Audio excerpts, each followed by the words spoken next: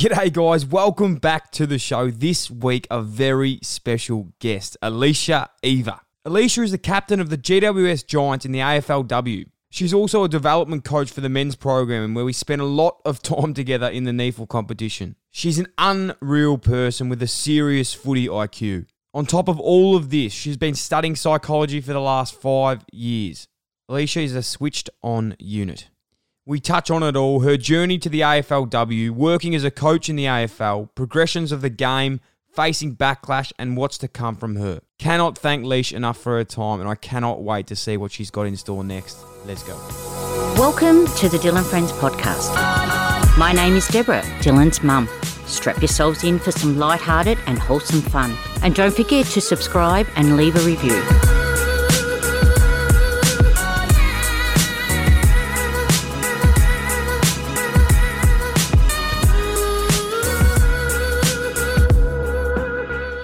Alicia Eva, thank you so much for coming on the Dylan Friends podcast. It's been a long time in the making, and I'm very, very excited for this episode. I am so honoured to be here, Dill. It's been a while since I caught up with you up in Sydney, but when you sent me the message last week, I was like, amazing, let's do it. No, it's fantastic. I'm super pumped, and obviously I think it's worth setting the scene on our relationship and how we came to know each other, because it is a funny one. Obviously, you're the captain of the Giants in the AFLW. You're studying psychology, taking over the world. But another very important role of yours, and we will touch on all of these parts of your life, but a very important role in how we probably became to know each other quite well was you were coaching the defence at the Giants NEAFL team as well. What a time. How did you find that experience? I suppose, like, just now, what are your memories of us over the last 2 years, I suppose, in a time like this at the moment? Like, I'm in COVID, I'm in Melbourne. The last thing I can imagine is going and playing footy. But that was such a great... It feels like it was so long ago that we're actually doing that.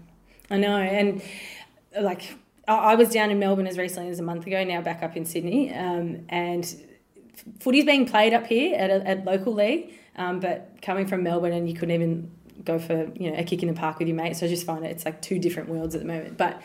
back to your question, the coaching space and I guess how I came to know you in, I guess, a working capacity. I still remember that conversation we had around the dinner table up on the Gold Coast, and you probably haven't thought twice about it, but you sat down and you said, you're like, Leash, I just want to let you know that I've never had a female coach before. At the start, it was kind of like, oh, what's all this about? But I just want to let you know that you're just one of the coaches. And that was really, like, probably something that's, you're just a nice guy, and I love that you were so honest. But for me, I really took that conversation and was like, yeah, how good's this? Like, that's all I've ever wanted to be. I just want to be one of the coaches. I work with the backline boys. Didn't see much of you though, Dill Buckley. Don't know if you ever worked defensive half of the ground, but yeah, that's something that I certainly took away from our working relationship up at the Giants. So, yeah. No, I really appreciate that, Alicia, and I definitely do remember it. And I'm not just saying this because of our relationship and what we've been through, but the respect I've got for you and the reason that I've wanted to get you on the show and tell your story and talk about a few big things is because I just love the way you go about it. And as I said, what you're doing, and let alone the AFLW space is doing at the moment, is such a cool thing. As we touched on it, you were my coach in the NEAFL. You're also the captain of the Giants. But how did it all start for you? Because one thing with AFLW that I've always wondered, and something that I think I was a bit naive to early days, is obviously, girls played footy from a junior age, and then there comes a time in your career where you said you get the tap on the shoulder and you say, hey, no more. Yeah. Well, I started all the way back in Auskick, and I think I was one of the first women to have gone through the whole pathway, so to go from Auskick all the way up into senior footy and then AFLW. So my story is a little bit different though, because there was never a point in time where I had to stop playing footy.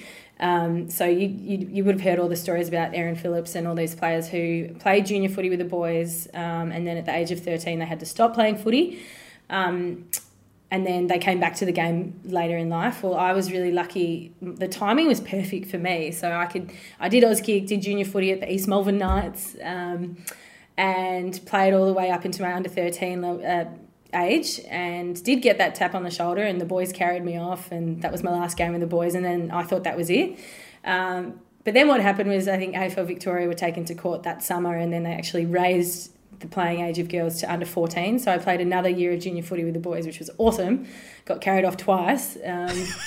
And the other really great thing that happened for me at the time too was that they started the AFL Youth Girls competition. So that was for girls aged 13 to 18. So I didn't, not at any point did I have to walk away from footy. So I was really, really lucky. And then ended up playing senior footy.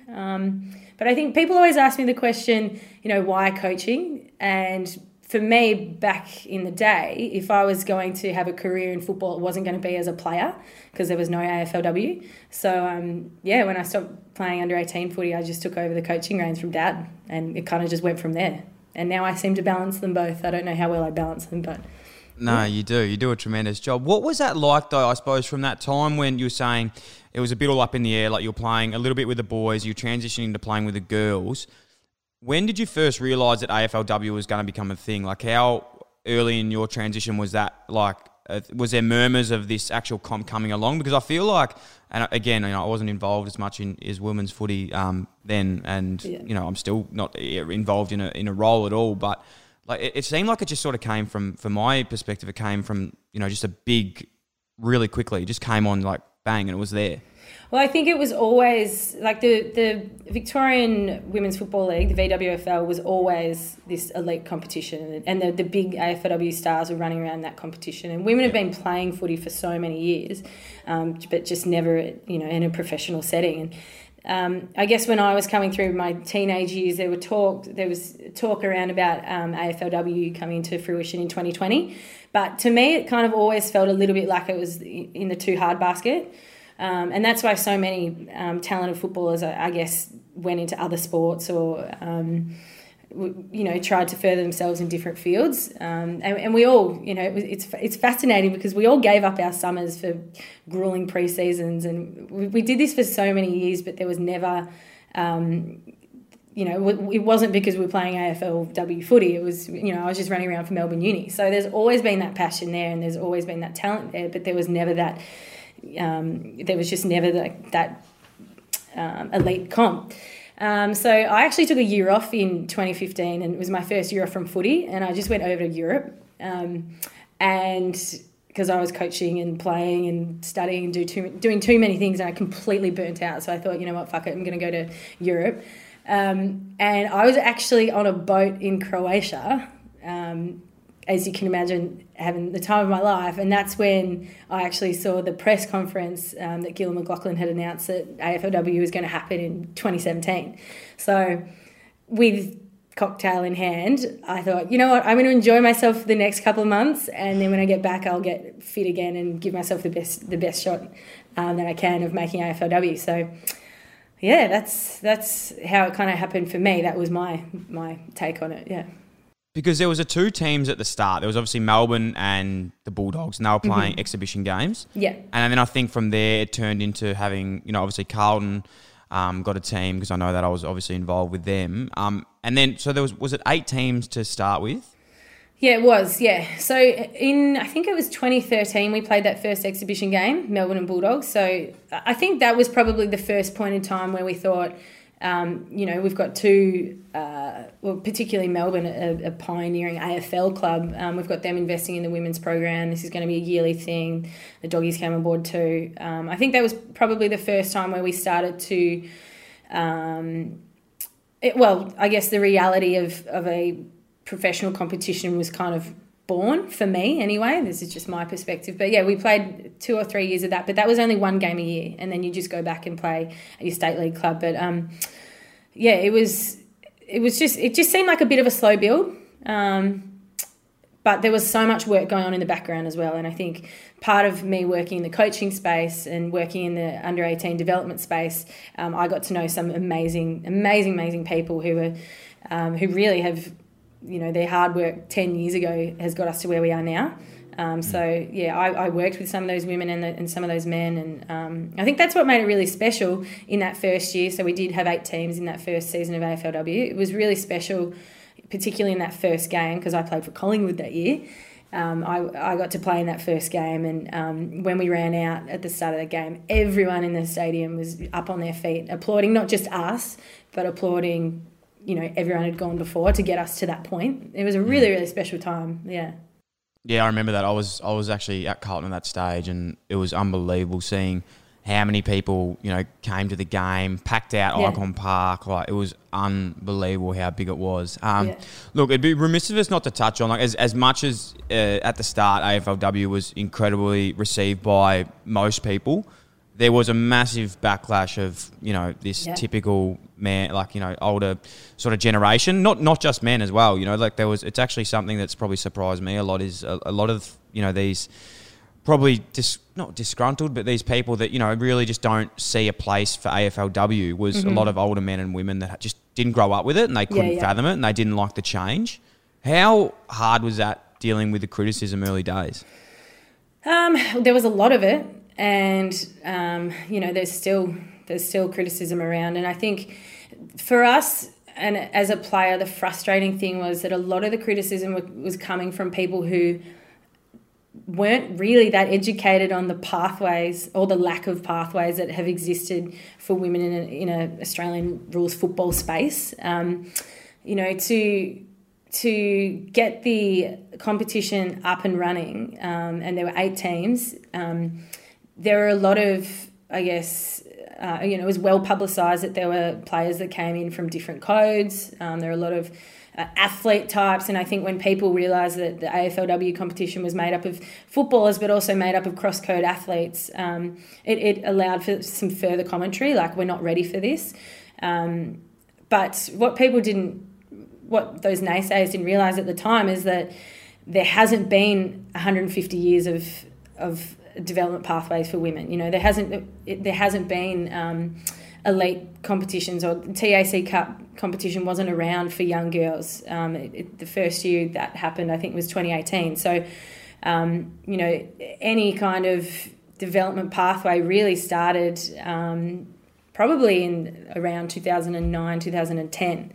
That was the frustrating thing for me, is that there was so much commentary and every man and his dog had an opinion on AFLW, but there were only a few people who actually took the time to actually ask themselves, okay, what has the pathway been thus far? The thing that that's very topical and still topical now is that the majority of AFLW players work 9 to 5 and then they're AFLW players 5 to 9. We would love to be in a position where we're full-time athletes in at the club, and we can work on growing the game. And it has grown and it is growing, and there's such appetite for it that at some point, I've learnt to kind of put the naysayers and the criticism, I don't even pay attention to it. It's still there, and the social media world makes it very present to some players. But I think, AFLW is something that was never going to be perfect, just like the first year of the AFL was never going to be perfect. We build it. People come, we grow the game. And something that I do want to touch on is when I was back home during this entire COVID crisis, the amount of girls kicking the footy with their mates at the park, it was so different to when I was home 3 years ago. Like, I couldn't believe it. So it was really awesome to see, and it's grown in such a short space of time.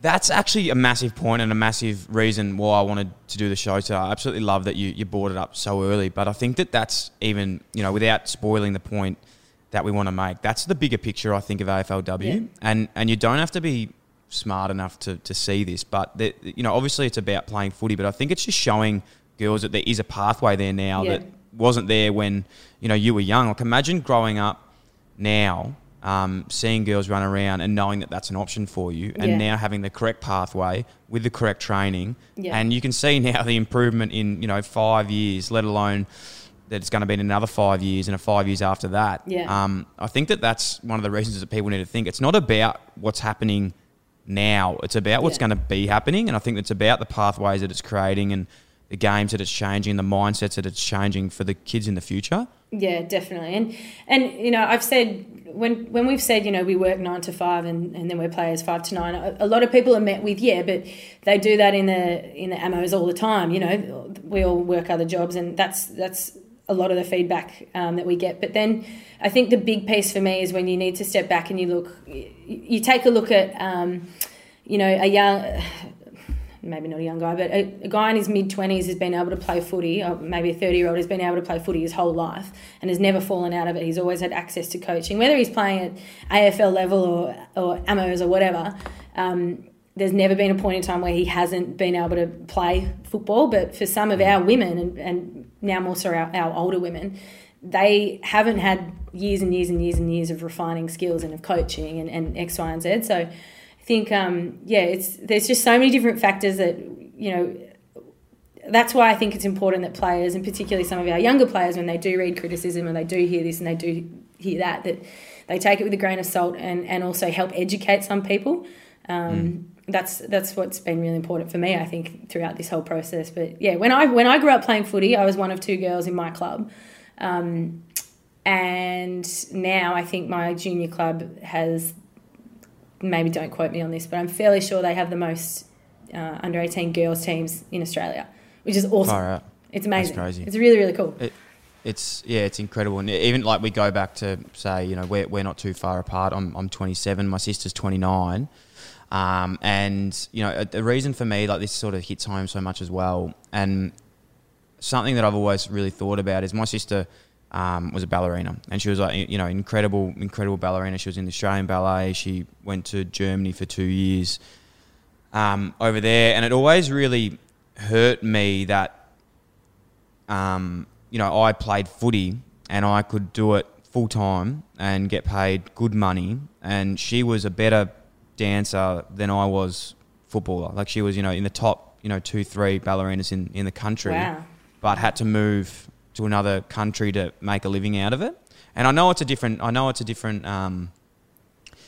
industry, and the arts is a little bit harder to benefit from than AFL. Yeah. But I just thought, well, you know, thinking about it now, like, not that, you know, she might not have wanted to play footy at all, but if that was an option and there was a pathway there earlier, maybe that could have been. And I always thought, you know, because I grew up as a kid, and I'm sort of just spitballing here, I sort of thought, look, I really want to tell this story, but I don't want to tell it wrong, and I don't want to paint it in a bad light. But basically, one thing that really, really changed for me one day was when we, and my perception of this, because I've always grown up, again, in an equal household, as everyone is, and you know, my mum's the most important person to me in my life, and nothing like that at all. And I always thought that I was very, you know, mindset-wise was well, you know, adjusted to modern times and modern thinking. But there was a day when we, as footy clubs, you go do school clinics. We went out and did a school clinic at a primary school one day, and basically there was a girl hosting the clinic that was from Carlton, like a Carlton college, basically, and she was sort of like hosting the clinic for these like grade 1 to 2, 3-year-old, grade 1, 2, 3 students. Yeah. And basically she was running this seminar, and I was sort of like sitting in the class, and, you know, as well as a lot of other people, and the teachers were sitting in the class, and she was sort of taking us through this exercise. And basically she goes, all right, guys and girls, can you please, you know, get your piece of papers out, and I want you to draw 4 people. And she goes, I want you to draw a fireman, a pilot, a doctor, and a nurse. And we're like, oh, okay, cool. So, like, we, you know, draw the 4 people. And she goes, and don't forget, you have to name them, and you have to give them a name. Basically, at the end of the class, at the end of the exercise, she goes, okay, you know, start presenting, you know, your thing. And she looked, you know, she was asking all these kids, you know, like, oh, what's your doctor's name? And, you know, a little girl would be like, oh, my doctor's name's Paul. Yeah. And then she goes to another little boy. She goes, okay, what's your fireman's name? And she goes, oh, my fireman's name's Chris. And then she goes, okay, what's your pilot's name? Name's Simon. And then, you know, they'd go to another girl and they said, what's your nurse's name? And they said, my nurse's name's Sarah. Yeah. But basically she just said, like, guys and girls, you know that these jobs can be done by anyone. Yeah. You know, they're not... And I looked at my paper and I had the exact same thing. And I was like, you piece of shit. I know that. Like, I knew that. Not that I didn't know that at all, but I think that from a young age, obviously seeing on TV and seeing all these things, you just assume, and in the back of your mind, not that you actually think those things at all. I know women can do it, whatever they want, but I think that from reading books and going to school, and even the little girls and the teacher, we all had the same thing. Yeah, absolutely. And it was like, I was like, far out. Like, is that actually, like, I know that's not what I think, but how can you be like how can I be like that when I know that's not the way I am? But it's just, and I think conditioning. Yeah, isn't it's just conditioning. And I thought, well, fuck, and I was like, that's why it's so important. Like how important AFLW is, and that's why, when we see, that's why when we see Taylor Harris and we see Darcy Vestia and we see all these girls being put up, for AFLW, it's not about what's happening right now. It's to show everyone that this is what we can do and what everyone can do and what we accept and what the norm is. Like, it's creating a norm, not for us, because we know that's the norm, but it's creating a norm for the kids, because obviously these kids when we were kids, that's what we saw. Yeah, and that's the exciting thing. We spoke about how we don't want it to be out of the ordinary that, your favourite footballer is female. We just want that to be for forever to come now. We just want it to be the norm. When I was growing up, David Neitz was plastered all over my wall. And I wanted to, kick as many goals as David Neitz, but I was never going to be David Neitz. And then now the really, really cool thing is that, I don't know, Alicia Eva could be on someone's wall. I mean, I don't kick lots of goals, so I'm not going to be up there fist pumping or anything. But, Taylor Harris and Daisy and Erin Phillips, it's so cool. And the nicest thing to see as well is when we're playing AFLW and when we do our little high fives to the fans around the fence at the end of the game, you see little boys wearing an Alicia Eva badge. And it's not just the girls; it's for young guys too. Taylor Harris would be the favourite AFLW player of many people, but not just little girls, but also little boys. And I think that's really, really cool that's now the norm. And the big thing for us is the big term that we keep going back to, and Darcy Vestia is really vocal in this, is just that term opportunity. Right now we're just, you need to give players the opportunity to grow and develop, and you need to give the playing group opportunity to take this game where we know it's going to go. And without opportunity, then, it will, like anything, it'll take a little bit longer unless we kind of fast track that and continue to invest in it. And there are some freakishly good footballers coming through at the moment in the junior ranks, and I'm not just talking about the boys. There's some freakishly good girls coming through, which is awesome to see. And also scary to think that maybe I might compete against them, but maybe I'm getting too old now, so who knows? No, you're right. It's super exciting, and I think just to harp on that fact again, it's like, as those kids growing up now, for them, it's funny to think, and even though we've grown up with this as well, because it's a norm for us now, but for them, there was a time, there's never going to be a time for them that they weren't able to do this, and they're probably going to look back in be like, what do you mean, 10 years ago or 5 years ago we couldn't do this? Like, that's just so strange. Like, that's what it is. But now it's obviously here to stay, and it's improving so much. Leash, we've been talking about this a bit, but obviously AFL players at the moment are getting a lot of social media hate. Obviously, game-specific stuff. There's a lot of disgusting racism comments, but something that, from speaking to you off air is still really prevalent in AFLW are still these remarks and still this online hate to AFLW players. Yeah. How bad is that still, and how can we combat it, and how can we call it out, and how can we get it better? Yeah, I think it's very topical at the moment, and I've had a conversation with a number of different players, AFLW players around this stuff recently, and it is an issue. There are a lot of players that get personal messages, sometimes in season, a lot of the time out of season, which is quite worrying, because it's like people have gone and found you on your Instagram and have gone out of their way to message you something. I think just as much as we are totally open to our, I guess, if someone says that I had a bad game and I kicked terribly, whatever, that's part of it. That's part of being an athlete. That's part of being, I guess, a semi-professional athlete and putting yourself out there. But when things become personal and they become quite degrading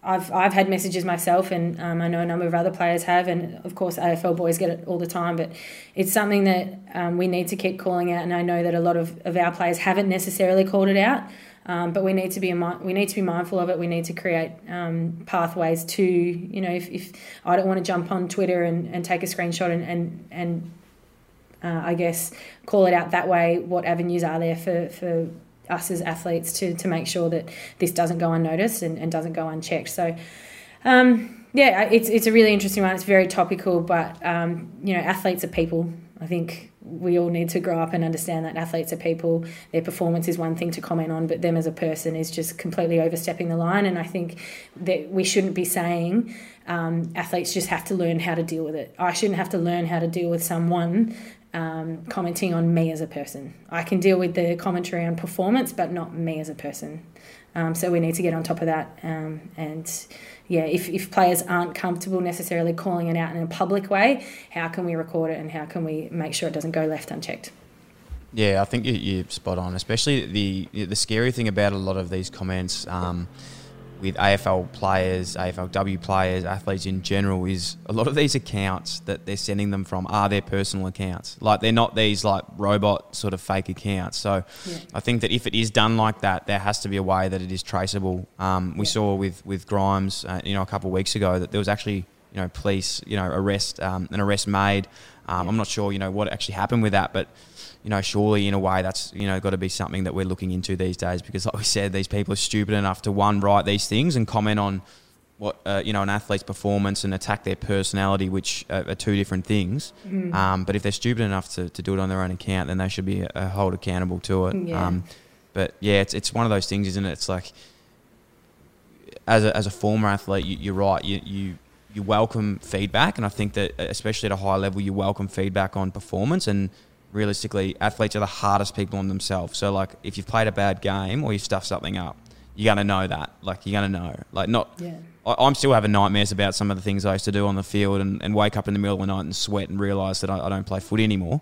But I don't really need you telling me that as well, because I know that. Like, it's sort of, I don't know where they get the satisfaction out of realising that it's going to help them, especially when it's not about the player. It's actually about, what they're doing as a person. Yeah. And the AFLW stuff, I know I've spoken about how, I feel like there's a lot of unfair criticism from uneducated people who don't know the pathways, blah, blah, blah. I spoke about all that earlier.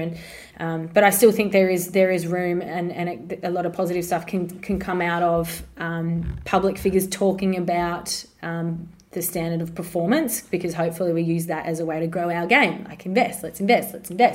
But, when it becomes personal stuff, the other thing to consider from an AFLW perspective, and something that I'm really mindful of, is, I can deal with that. If I get a message, it doesn't mean that it doesn't affect me in any way, but I'm big enough and ugly enough in some capacities to be able to deal with it and see it for what it is and report it appropriately. But an 18-year-old or a 19-year-old who's stepped into an AFLW pathway isn't full-time, so doesn't have necessarily the sports cycle, the team manager or the player development manager available to talk this through with,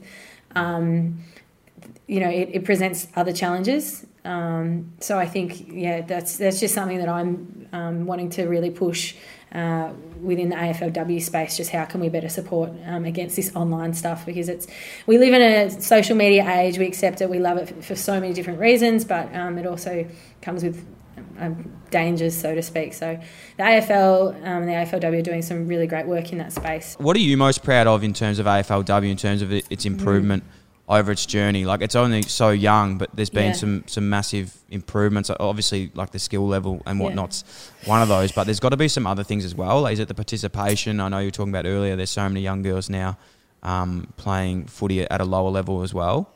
There's so many things that I'm proud of. I think the social change aspect that AFLW has had, that first game way back in 2017 now, there were so many people there who I don't think could have cared less really for Carlton or Collingwood, and weren't necessarily big fans of football in general, but they were there because it was such a pivotal moment for women in the Australian sporting landscape. And at that point in time, it was the highest attended standalone female sporting event. I think that was definitely overtaken by I think a Matilda's game and now the cricket. But what it has done in the community, and I guess the avenues and positive pathways it's created for people to, I guess, have a really positive effect on social change has been awesome. And as a playing group, a lot of our players are quite vocal and quite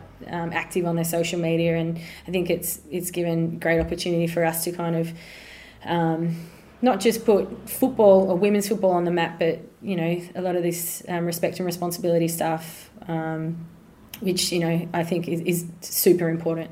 So I'm proud of what our playing group have been able to do as a cohort that has taken a lot of flack and has had to, has been challenged by so many different people who, and some very high profile people who have very loud voices. And I think, seeing some of our girls and particularly Taylor, we know all the stuff that went on with that kick, but to see, I guess, the great work that's been done off the back of something quite disgusting.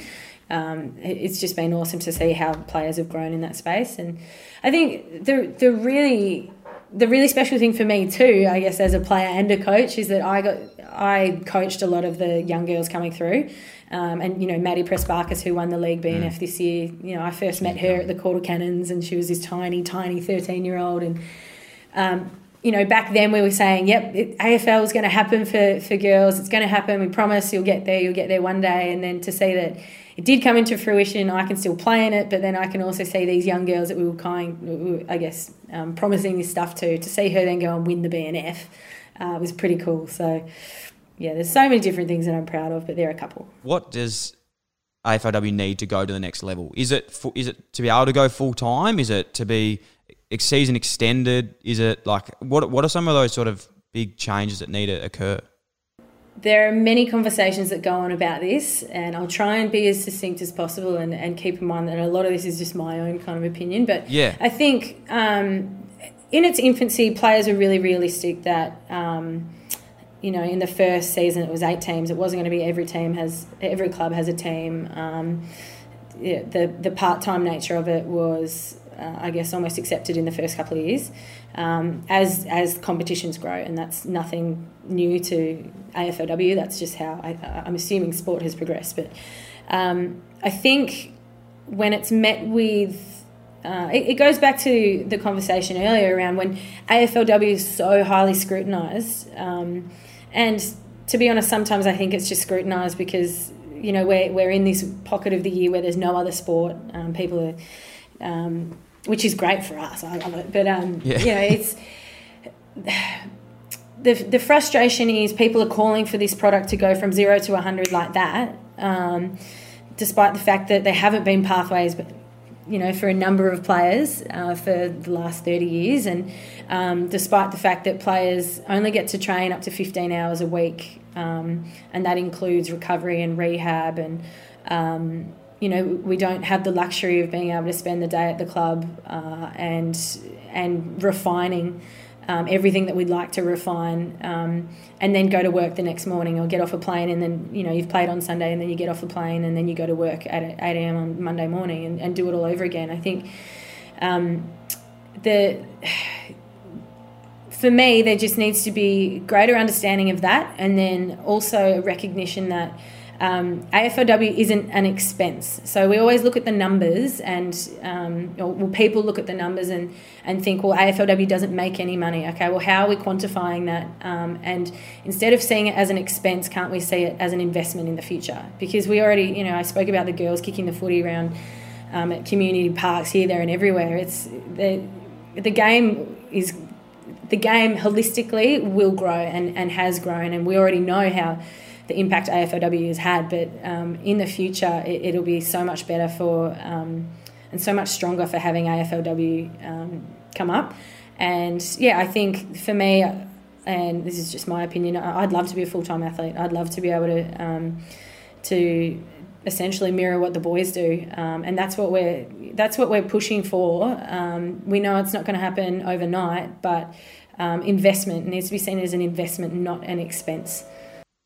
Yeah, I think anyone with a half a brain realises that it's definitely an investment. It's not an expense, and as we've touched on the whole show, it's about what's to come. I think that's the most exciting thing of what's next. And as you said, these pathways coming through, having the opportunity for all these people to come, and like it's in fall. I just can't wait to see AFL. Like, for what it is now, it's incredible, but to see what it's going to be, soon, is what's really exciting, I think, in that aspect, and especially in Victoria as well. Like, I grew up in Fitzroy and would do a lot of my training down at Darebin. Mm-hmm. So we used to train before the Darebin Falcons. Yeah. And I love watching AFLW. I dead set reckon half the chicks are tougher than half the blokes. Like, it is a good game to watch.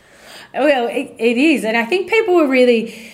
People who didn't really have much to do with women's footy before AFLW, they'd go down to Whitten Oval and watch one of the games, and the overwhelming feel or response that I was getting or was hearing was that people were like, wow, this is like the VFL back in the day. You're up close and personal, big hits, and it was, I guess, a lot of people really enjoyed the experience because it was close up and it was something that they hadn't necessarily seen in a little while.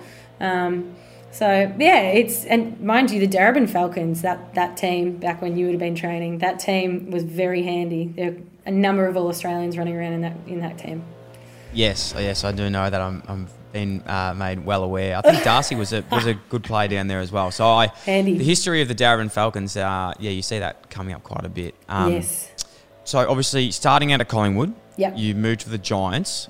I did. And became captain there after Fridge. But how did that all take place? Because was that like a trade, or was it like, did you seek to come up here?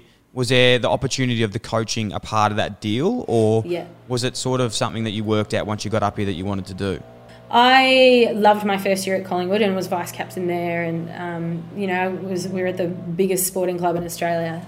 So when the decision came up to, do I want to move to Sydney and play for a Western Sydney club where, you'd know really well, Dill, that AFL footy up here isn't as big as it is in Victoria, and certainly not out in Western Sydney. But, it was a really big change and something that I had to really consider before I requested the trade. So, I did request a trade, and it was off the back of a couple of things, but from an employment sense, I was investing a lot of my time in coaching. I'd worked in the TAC Cup pathway. And for me, I guess the next kind of step in my coaching progression was to work, not a volunteer role. And so many coaches work for free. I appreciate and understand that. So when the Giants offered me employment to work with the Giants Academy and to work with Jason Saddington and link in closely with their NEFL program with the Academy boys that play up, I kind of saw it as an opportunity and a door for me to kind of make that next step. And the best thing was they said to me, your first priority is to be a player. We want you to be a player at our club. We want you to help educate our players. And we want you to come and live in sunny Sydney, and we want to, at the same time, progress your kind of coaching aspirations. So there are a couple of different things that I had to weigh up. I was working in community health down in Melbourne, which I loved. And again, love my time at Collingwood, and also like everyone who lives in Melbourne knows that.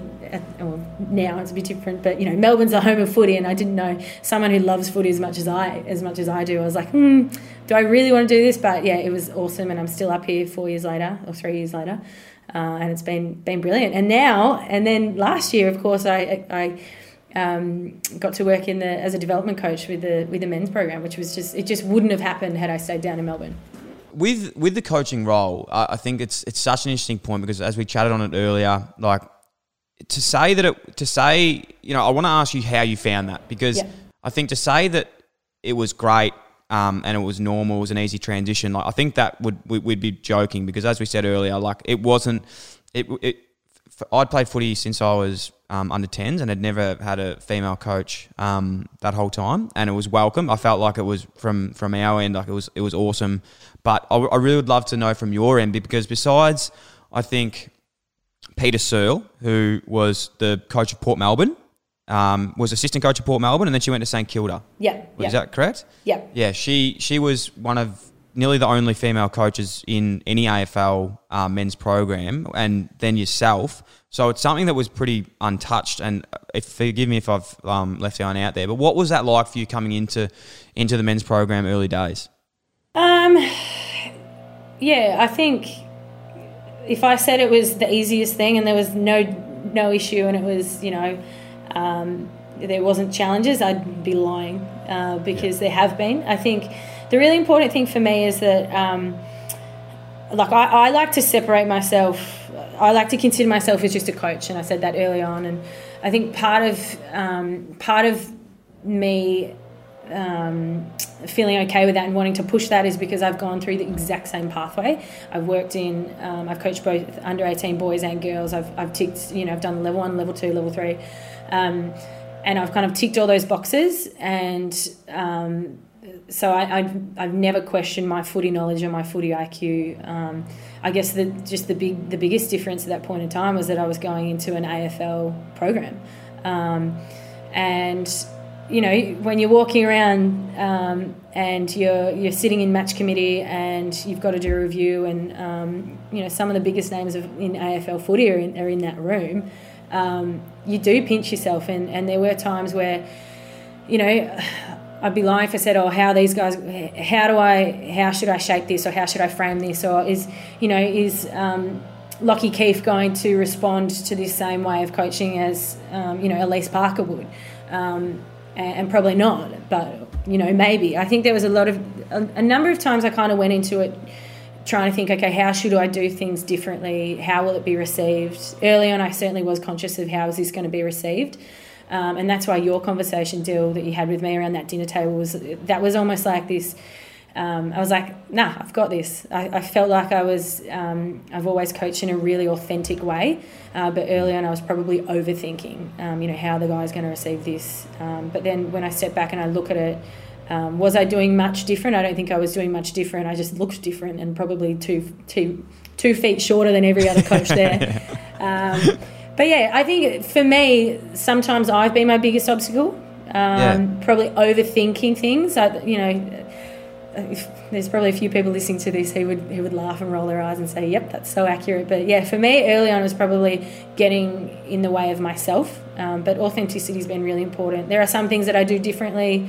If I try and be a really rah-rah old school coach and smash things and whatnot, like that'd be pretty funny. I'm fairly sure you probably would have laughed at me if I did that. But I go about things my own way, and I feel like I've developed a really strong working relationship with the younger guys I worked with. Developed great relationships with the coaches who have just been super, and I feel really comfortable. But just working on myself and that piece is something that. I'm glad I've kind of progressed the way I have, because I take that reflection piece into other areas of my life as well. Yeah, no, I think you couldn't have nailed it better, and not that it's my answer to have, but I think from my point of view, it's probably the way that, and not within even thinking and knowing what was going through your head, but I think any coach walking into a new club is always going to overthink what they're doing, and even any player. Like when I first got to a club, it's like, what do I do here? What are they going to think of me if I do, my drills like this, or if I train like this, or I say that? Like, I think it's overthinking anything. But I think, like you said, once, and not that I've even got that gauge from you, because once you sort of just, 2 weeks passed, you were just like this coach that was just like spraying people, taking people under their wing, like doing normal conversations. And I just, like that conversation we had that day, it was just something that I always wanted to say, because I was like, look, when you have something to say, you got to say it. But not just saying this at all, but like the way you handled yourself and the way the boys respected you. I can't imagine how much, your teammates respect you as well. But it was just incredible the way you transitioned into that program. And the amount of respect that you had from the team. You've just been such an incredible role model for, I'm sure, a lot of other women that are looking to do the same thing, because if anyone can do it half as good as you, then there's going to be a lot more women coming into the AFL program. No, I appreciate that. Studying psychology is obviously another part of your life, because we said earlier AFLW, it wasn't at the stage when before you were coaching, you were studying, and you're still doing a bit of that now, which you are doing. How has that impacted your footy career and your mentality around things as well? Because I think psychology is one of those things that, being it sports psychology or just normal psychology, they all sort of relate into one, I think, and you can use it as a strength of all things. Yeah. So where am I at with my study at the moment? I've done my 4 years undergrad and postgrad. So I'm hoping to start studying again next year. It's all really dependent on I guess the COVID climate, but yes, I'll start looking to start my psychology masters, and it's an area that I just picked up at school. I really enjoyed doing psych at school. I'm pretty. I love reading people. I love observing people, and I love human behaviour. So it was something that I guess pursued academically, but it does go hand in hand. And I know we were having a conversation last week about this, like. I'm not someone who loves to read and do research and stick my head in books, although reading is something that I've picked up in COVID that I actually quite enjoy. But you could go and spend a year at a footy club and just observe people and observe interactions and observe, how people react to certain things. And I just find that fascinating. And I guess that's where some things that I'd picked up on was transferable into the footy space. But yeah, I think I have worked I've done a little bit of work in the drug and alcohol space, and I really enjoyed that. So it gave me great perspective too as a player. And I actually found, as much as I said I'd love to be a full-time athlete, in that first year of AFLW, being able to go to work and work in that setting and work with an amazing team of people, and work with people who are going through some really challenging things in their lives, and then being able to go to Collingwood that afternoon and train. I trained with this great sense of perspective, and I think it was I really started enjoying my footy again, and that wouldn't have been the sole reason, but I just had a really good balance. So it's definitely a field that I will continue to educate myself in and keep those doors open, hopefully. Yeah, for sure. No, that's something that I think if I could go back, and I do talk about this a lot, but in terms of perspective and looking back at my career, and as much as the idea of becoming a full-time athlete is so, it's there and it's something that's incredible, I think that, and not to say that no one would do this, and I think that the men's program have to do this a lot better, is to still have something outside of it, because becoming a full-time athlete, and from a psychology side or just a person side, I think is it's not good. Like it's really hard to just become an athlete for 24/7. Like you've just got to have a release there. And I think that, like you said earlier, of having that work outside of it can really bring the perspective and bring the gratitude. But not to say that not to go full time. But I think you've always got to have that outlook of something else, and that's probably more talking about a men's program than anything. Because I'm talking to the boys at the moment, and obviously keep in close contact with a lot of my mates, and they all do a lot of study. But I think that there's so much time in an AFL program to be doing something else, outside of what you're doing, because it is a full-time sport and it does take up a lot of your life. But, you get one day off a week. Some days are half days, and it's an incredibly, incredibly tough game, don't get me wrong. And I don't want to sound like I'm talking bad about it now, because I did it for 8 years. But I just realised now, once I'm out of it, there's so much time there to be doing things that you can benefit you for later on. So if anything, you just look at it as a positive for now, because when it does go full time, you're going to have those strengths there as well. Yeah. And I think I'll just jump in there, a bit of a plug for Ladder, which is the official players charity. And Ladder works in in the youth space, and we, as the official charity partner of the AFL players, we're constantly looking for AFL players and AFLW players to get involved, and whether it's mentoring or whether it's running an online session around diet or the importance of sleep or anything that can go towards assisting a young person. It's so rewarding, and again it's that perspective piece, and I think I can walk through the Giants and I could name probably 5 players off the top of my head right now who would be amazing in this space, in this youth space. And whilst you're still playing footy, is there an opportunity to get educated or to seek experiences where you can work with an organisation like Ladder, or I think you're spot on. It's such a full-on program for the guys, and I experienced that firsthand last year. It's so full-on, but is there room to provide opportunities or more opportunities for players to develop in an off-field space, and not just to open up opportunities post-football, but to improve the mental well-being space presently. Alicia, Eva, what is next for you? It's been an incredible ride the last 5 to 10 years for yourself, in terms of, it's just probably, I don't know, did you ever imagine being where you are right now, let alone what's sort of happened? Like, I think no one can, but what you've achieved is pretty, instrumental. What's next? What's in your mind? Because everything you sort of look to do is being ticked off.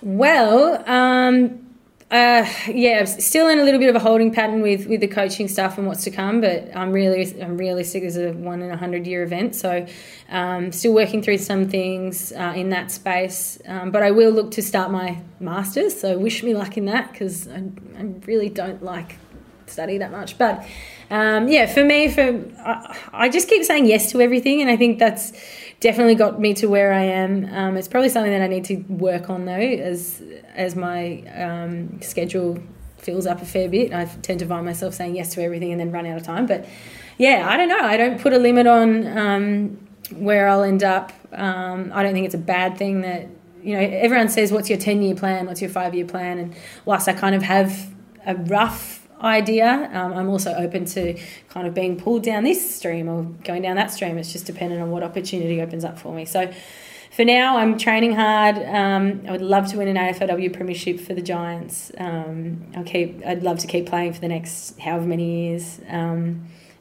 See what happens, really. Don't know. Maybe I'll start a podcast. I don't know. Yeah, well, everyone else is doing it. It's not that hard. If I can do it, anyone can. If there was young girls out there listening today, and I hope there is some girls listening, and even guys listening as well, but what would your message be to them about starting, AFLW and the perception of it in, from your point of view, going forward? If there was a message that you could send out there about the sport and people getting involved and respecting it and seeing the time, as we said, as an investment, and not a cost, what would it be? I think Australian rules football is the best game in the world. I've been lucky enough to play it for so many years, and I love it. And I think that shouldn't be just enjoyed by, just one gender specifically. So now there's a pathway. If you love it, get involved. If you go down to your local club, the friends that you make through football as well. I know that sounds horrifically cliched, but the people you meet in football are some of the best people you meet in your life. And say yes to opportunities. This is, I've actually said no to a few things, particularly when I was in my teenage years, because I was hyper self-conscious. I was worried about lots of different, what people said and stereotypes and X, Y, and Z. And I said no to some things, and they've actually been some of my, I won't say some of my life's biggest regrets, because I'm lucky to have lived a very full life thus far, but they're probably opportunities that were missed. So say yes to opportunities, really invest in educating people, helping people, see things a little bit differently, and enjoy the game, because it is the best game. Leash, thank you so much. You've inspired me. I'm bloody pumped. Can't wait to see what happens with your career in playing and coaching and whatever else it holds, because no matter what, there's good things to come, and blessed to have you on the show. Blessed to call you a friend, and can't thank you enough for your time. No, I bloody love you, Dill Buckley, and we will hopefully see you maybe back up in Sydney soon. Oh, I wouldn't mind that. Save me a spot at the beach at Bronte would be very nice. Yeah, up on that hill. No, I appreciate it. Love your work, love what you're doing, and please stay safe and happy and well down in Victoria. We're thinking of all the Victorians and the Melburnians right now. So thanks for having me on Dill and Friends. Thanks for listening to the Dill and Friends podcast. The show is produced by Dylan Buckley and Luca Ganano. Richard Stansbury looks after the audio and editing. Samuel Kenny Creative is responsible for branding and graphic design. And the show is recorded at 3AW Studios, Collins Street, Melbourne. If you would like to contact my son, head to dillandfriends.com or look me up in the white pages and I'll pass it on.